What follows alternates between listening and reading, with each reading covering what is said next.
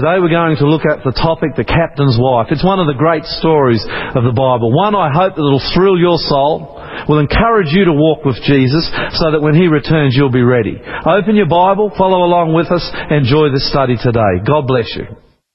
I've entitled this morning's Bible study, this morning's sermon, The Captain's Wife.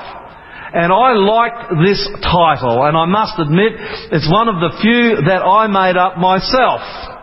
I wonder whether you know what we are going to study about this morning, the captain's wife. In fact, I want to challenge you that this is one of the most inspiring stories in all the Bible. And I know that as we open the Bible and that we study this story, that you got to be drawn closer to Jesus, because this is such a tremendous story of such a tremendous young man. But before we go to the story, I want to set the scene. And to do that, I've got to take you thousands of years back in time to ancient Egypt. The ancient Egyptians were, and I'll make sure I get this word right, polytheistic. Not bad, Lloyd. I've been practicing that. They had many gods. And in fact, I went and I did a count of the major gods that the Egyptians served in ancient times. There were over 29 major gods. In fact, though, the ancient Egyptians served not just 29, but hundreds of ancient gods. Now, before you go any further, you need to realise that the gods that the Egyptians served were not dead. In fact, they were live gods. And as they would serve them, of course, they were demons. The demons would come and they would visit them and they would work miracles through them. So the Egyptian people did not serve dead gods of stone. They were alive. They were serving demons. And Amon-Ra was perhaps one of the worst of these demon gods. And if you question this, you better go and read the story of Moses when he confronts Pharaoh the first time. And Aaron throws his rod on the ground, and what happens? It turns into a snake. Then the servants of Amon-Ra, the prophets, the priests of Amon-Ra, throw their rods on the ground. What did they do? They turned into snakes, but the snake that belonged to God swallowed the snakes that belonged to Amon-Ra. And then we have a look at the king of Egypt, who was Pharaoh. He was called Pharaoh. Pharaoh was the ruler of two lands, the Upper Egypt and Lower Egypt. The Upper Egypt was on the Upper Nile, Lower Egypt was on the Lower Nile. He was all powerful. His word was law. In fact, his word was often life or death. Pharaoh was worshipped as a god. We've already looked at that. Not only was he worshipped as a god, but Pharaoh was the head priest, or the head pastor, or the head minister, or the head prophet of all the temples, of all the gods in Egypt. And so when Pharaoh spoke to you, if you were one of his servants, you would listen to him as though you were listening to a god. Of course, Egypt is known for its pyramids. What are the pyramids? Well, they are nothing more than tombs that were built by the pharaohs for their wives. Interesting thing. Some of the greatest pyramids in Egypt are believed to be built by Hebrew slaves. Very interesting. There are at least 80 known pyramids in Egypt today. And it is to this land that we have been looking at for just a few moments this morning, that a young slave boy comes, and his story, I believe, is one of the most inspiring stories you'll ever read in all the Bible. His name is Joseph. And today's story, today's sermon, is found in Genesis chapter 39. Now, if you have your Bibles with the background that you've now got, I'd like to invite you to open them to Genesis, right at the beginning of the Bible. Genesis chapter 39, verse 1. The Bible says, "Now Joseph," because that is his name, "had been taken down to Egypt. Potiphar, an Egyptian, who was one of Pharaoh's officers," now look at this, this should give you a clue of where we're going, "the captain of the guard, bought him from the Ishmaelites, who had taken him there." Now, most of you know the story of Joseph, who was the son of who? Jacob. Jacob honoured his son by giving him a coat of many colours. Now, I've got to tell you that I don't know that I'm that enamoured about having a coat of many colours. But apparently back then that was something very special. And his brothers were what? Jealous. They were jealous of his coat of many colours. So here's Joseph. He's got this coat of many colours. His brothers are jealous. And to cut a long story short, what happens is they grab him out in the field. They throw him in a pit. Then they sell him to some slave traders who take him on the dry, dusty journey through the desert to Egypt. He arrives in Egypt. This is the son of one of the most prominent men in Palestine. And he arrives in Egypt a slave boy. And he's sold by these Arab slave traders to a man called Potiphar. Now, Potiphar is the captain of Pharaoh's guard. You need to know that because he was the captain of the guard, he was one of the most powerful men in all of Egypt. And Joseph was sold to this man as a slave. And this is where the story starts to get interesting. Genesis 39 verse 4. Joseph, who followed God, found favour in Potiphar's eyes and became his chief attendant. Potiphar put him in charge of his household, and he entrusted to his care everything he owned. Isn't it interesting that people who belong to God, people who follow God, go ahead in life? This young servant boy, dragged from his home, taken across the desert to Egypt and sold as a slave, is faithful to God. Because he's faithful to God, he's faithful in his work, and he moves up to the ranks until the Bible says he is chief in charge of Potiphar's household. Joseph, as a slave, has become a very powerful man. Verse 6 and 7, the story goes on. Now Joseph was well built and handsome, girls. And after a while, his master's wife took notice of Joseph and said, "Come to bed with me." Now, don't try and keep this a G-rated sermon today. But I want you to know that Potiphar probably was an older man. Joseph was younger, and the chances are, because, the most powerful man in Egypt would marry the most beautiful women. That's how it worked. In fact, it still works like that today in a lot of cases. You can see these old men. Have you seen them on television?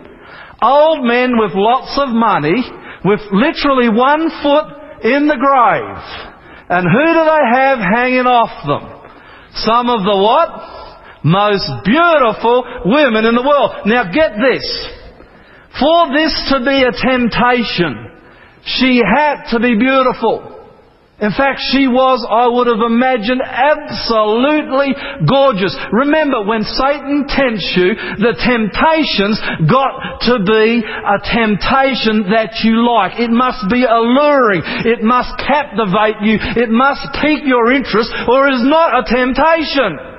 Now, we look at this story too often and we just let it float straight over the top of us. Oh yeah, Joseph was tempted and he was able to resist it. No! Here's a beautiful woman who no doubt Joseph found attractive to look at, or it's not a temptation. And she comes to him in the flush of her womanhood, in the most beautiful time of her life. Married to this old man Potiphar. She sees this good-looking Hebrew boy. He was built like some of these young fellows we have in the church here. Good-looking, strong, powerful boy. You've got two young people in the same household attracted. There must have been an attraction. Remember, Satan studies us when he tempts us. He had been watching Joseph. It was the depths of his desire to tempt Joseph. He knew that God had a plan for him, as God has a plan for you. And if he could just get Joseph to fall right at the beginning, he could destroy God's plan. It was a temptation. She was beautiful. But what does Joseph do? Verse 8 and 9. But he what? What did he do? I want you to think back this week. The last time Satan came to you this week. How many of you willing to admit that the devil's been to visit you this week? I'll put my hand up and say, he's been to see me this week. Come on! You're not dead out there. I can see your eyes open. How many of you had the devil visit you this week? Let me see your hands. Well, we've got a few people who tell the truth in this church. The rest perhaps need to work on that. He's been to visit us all. I wonder the last time he visited you this week whether you refused. The Bible says Joseph refused. With me in charge, he told her, my master does not concern himself with anything in the house. Everything he owns he entrusted to my care. No one is greater in this house than I am. My master has withheld nothing from me except you, because you are his wife. How then, he cuts to the chase of the matter, how then could I do such a wicked thing and sin against God? The Bible says that though she spoke to Joseph day after day after day, he refused to go to bed with her or to be even with her. You got a young man here with the testosterone, did I say that right? Up. How do you say it? Help me out. Testosterone. It's up. He's a young man. He got plenty of energy. And this beautiful woman comes to him as a young man day after day. And not only does he refuse, he avoids her. He stays away from her. He does not put himself in a position where he can be tempted. And again, I wonder this morning, do we do that when the devil's attacking us? Do we not only avoid it, but do we stay away from it so far that he cannot even come near us? That's what he was doing. That's what Joseph was doing. He's staying so far away that the temptation couldn't even get close to him. Now look at this. One day, he went into the house to attend to his duties, and none of the household servants was inside. She caught him by the cloak and said, "Come to bed with me." This is how Satan works. He will try to tempt you. He will slowly turn the heat up until it is boiling, and he will literally try to force you into the sin. That's what he's doing here with Joseph. She grabbed his cloak and said, "Come to bed with me," but in his desperation to get away from the temptation, he left his cloak in her hand and ran out of the house. Do you know how the story ends? Potiphar comes home. There she is, his beautiful young wife, with the cloak of Joseph in her hands. She accuses Joseph of trying to rape her. Now, Potiphar was the captain of the king's guard. He was a general in the army of Pharaoh. His word, as was Pharaoh's, was life and death. Have you ever thought about this? What would Potiphar have normally have done to somebody who was a slave who tried to rape his wife? Have you ever thought about that? He'd take him outside, he'd take his sword out of his belt and he'd decapitate him. That's the sort of culture they lived in. But you know, Potiphar knew Joseph. He had to maintain his integrity, and you find Joseph is put in prison. In prison, what happens to Joseph? He keeps going ahead for God. Wherever the devil tries to lead Joseph, wherever he hits him, wherever he tries to drag him down, Joseph rises up because he follows God. Cream, they say, rises to the top. And Joseph was cream. And he ends up in charge of the jail. Would you believe it? Finally, he's let go from jail, and you know the story. He eventually ends up number 2 behind Pharaoh in the entire kingdom. Have you ever wondered what the captain's wife thought? Have you ever wondered that? She's alive, right? And here's the man that she accused of rape, second in command to the Pharaoh of Egypt. I don't know what happened to the captain's wife. In fact, I don't know what happened to the captain, but I tend to believe that Joseph, who had the Spirit of God living inside his heart, just moved on in life. Amen? I don't think he would have revisited them. I don't think there would have been any revenge. Because Joseph followed God. Now, you know the story, right? You know the story? You know it well? I'm asking you. I'm not going to. You know the story? Look at this.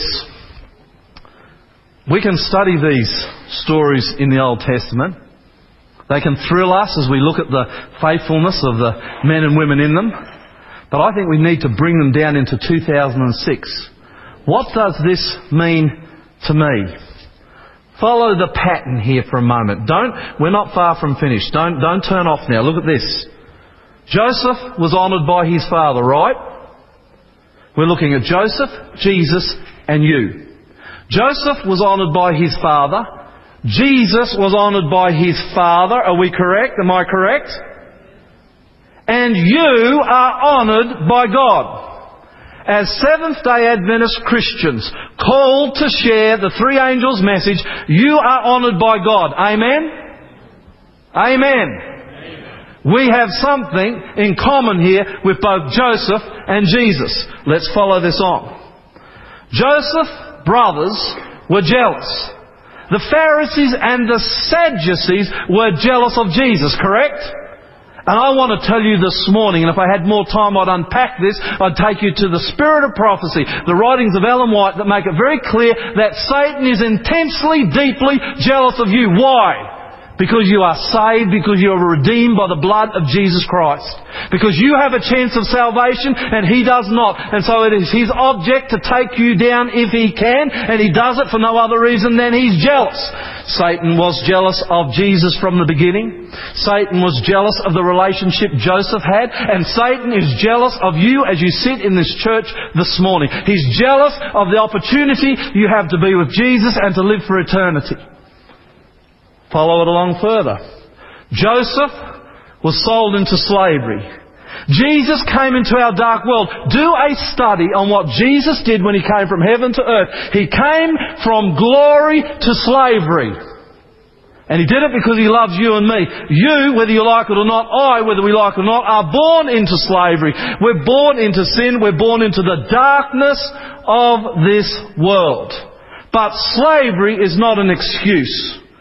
Because you follow this as we go on. Number 4, Joseph was tempted, correct? Jesus was tempted, right? Can you see the parallel between Joseph's life and Jesus? Are you seeing it? Joseph was tempted.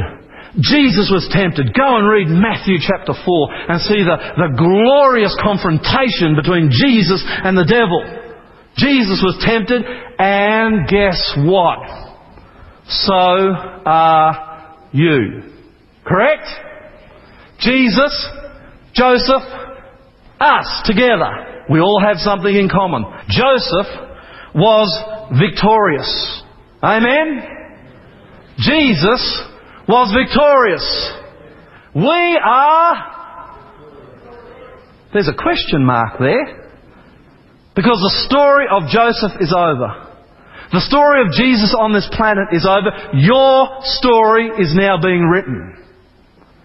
Jesus overcame, Joseph overcame. Will you? Only you and God can answer that question. Joseph was imprisoned for his faithfulness. Jesus was crucified for his faithfulness. Correct? Look at the parallel. Ellen White talks about this parallel between Joseph and Jesus. We, the Bible says very clearly, some of you may be now, if we are faithful to God, if we are victorious when the devil tempts us, that will not be the end of the trouble, because the Bible tells us we too can be, will be, some of us most definitely are facing it, will have to have in our lives persecution. Am I right?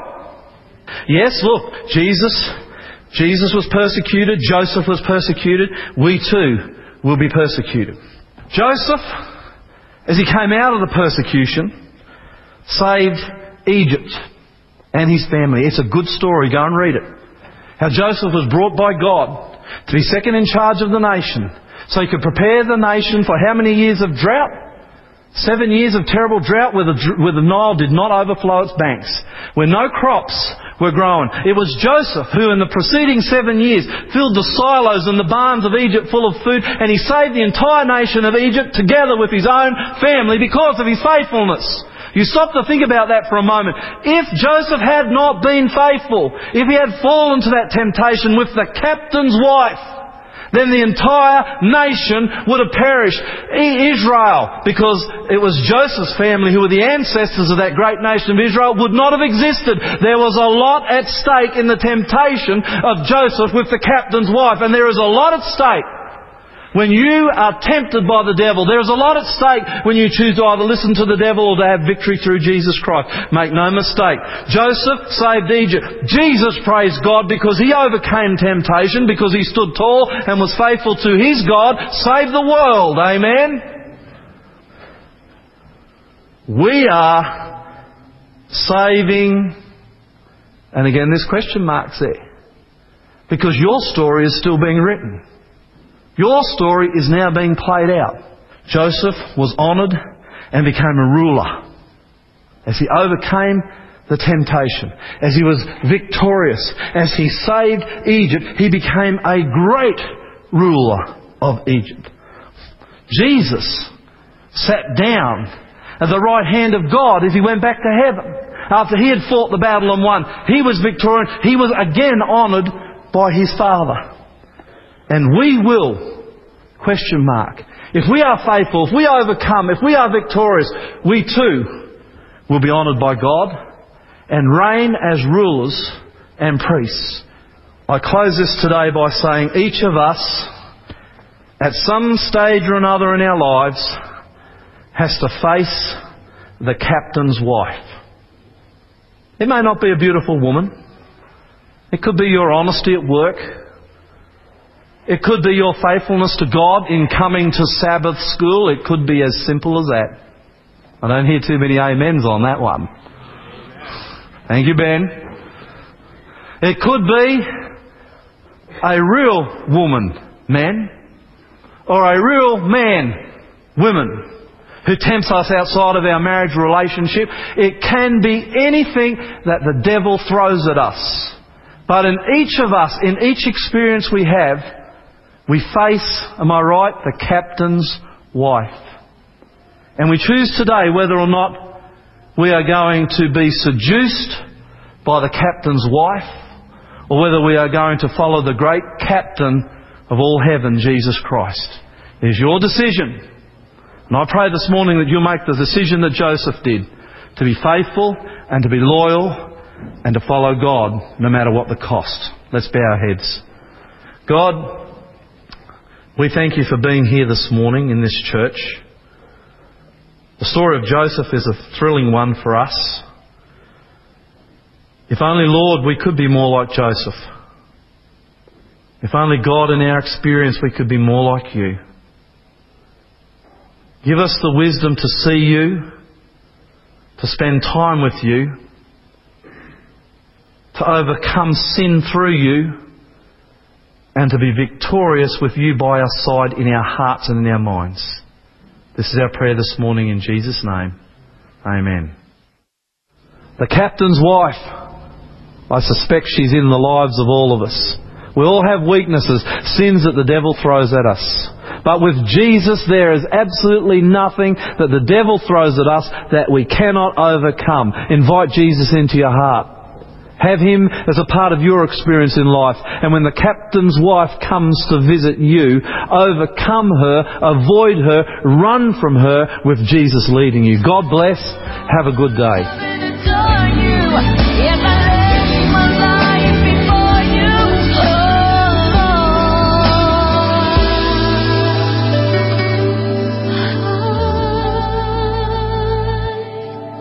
Adore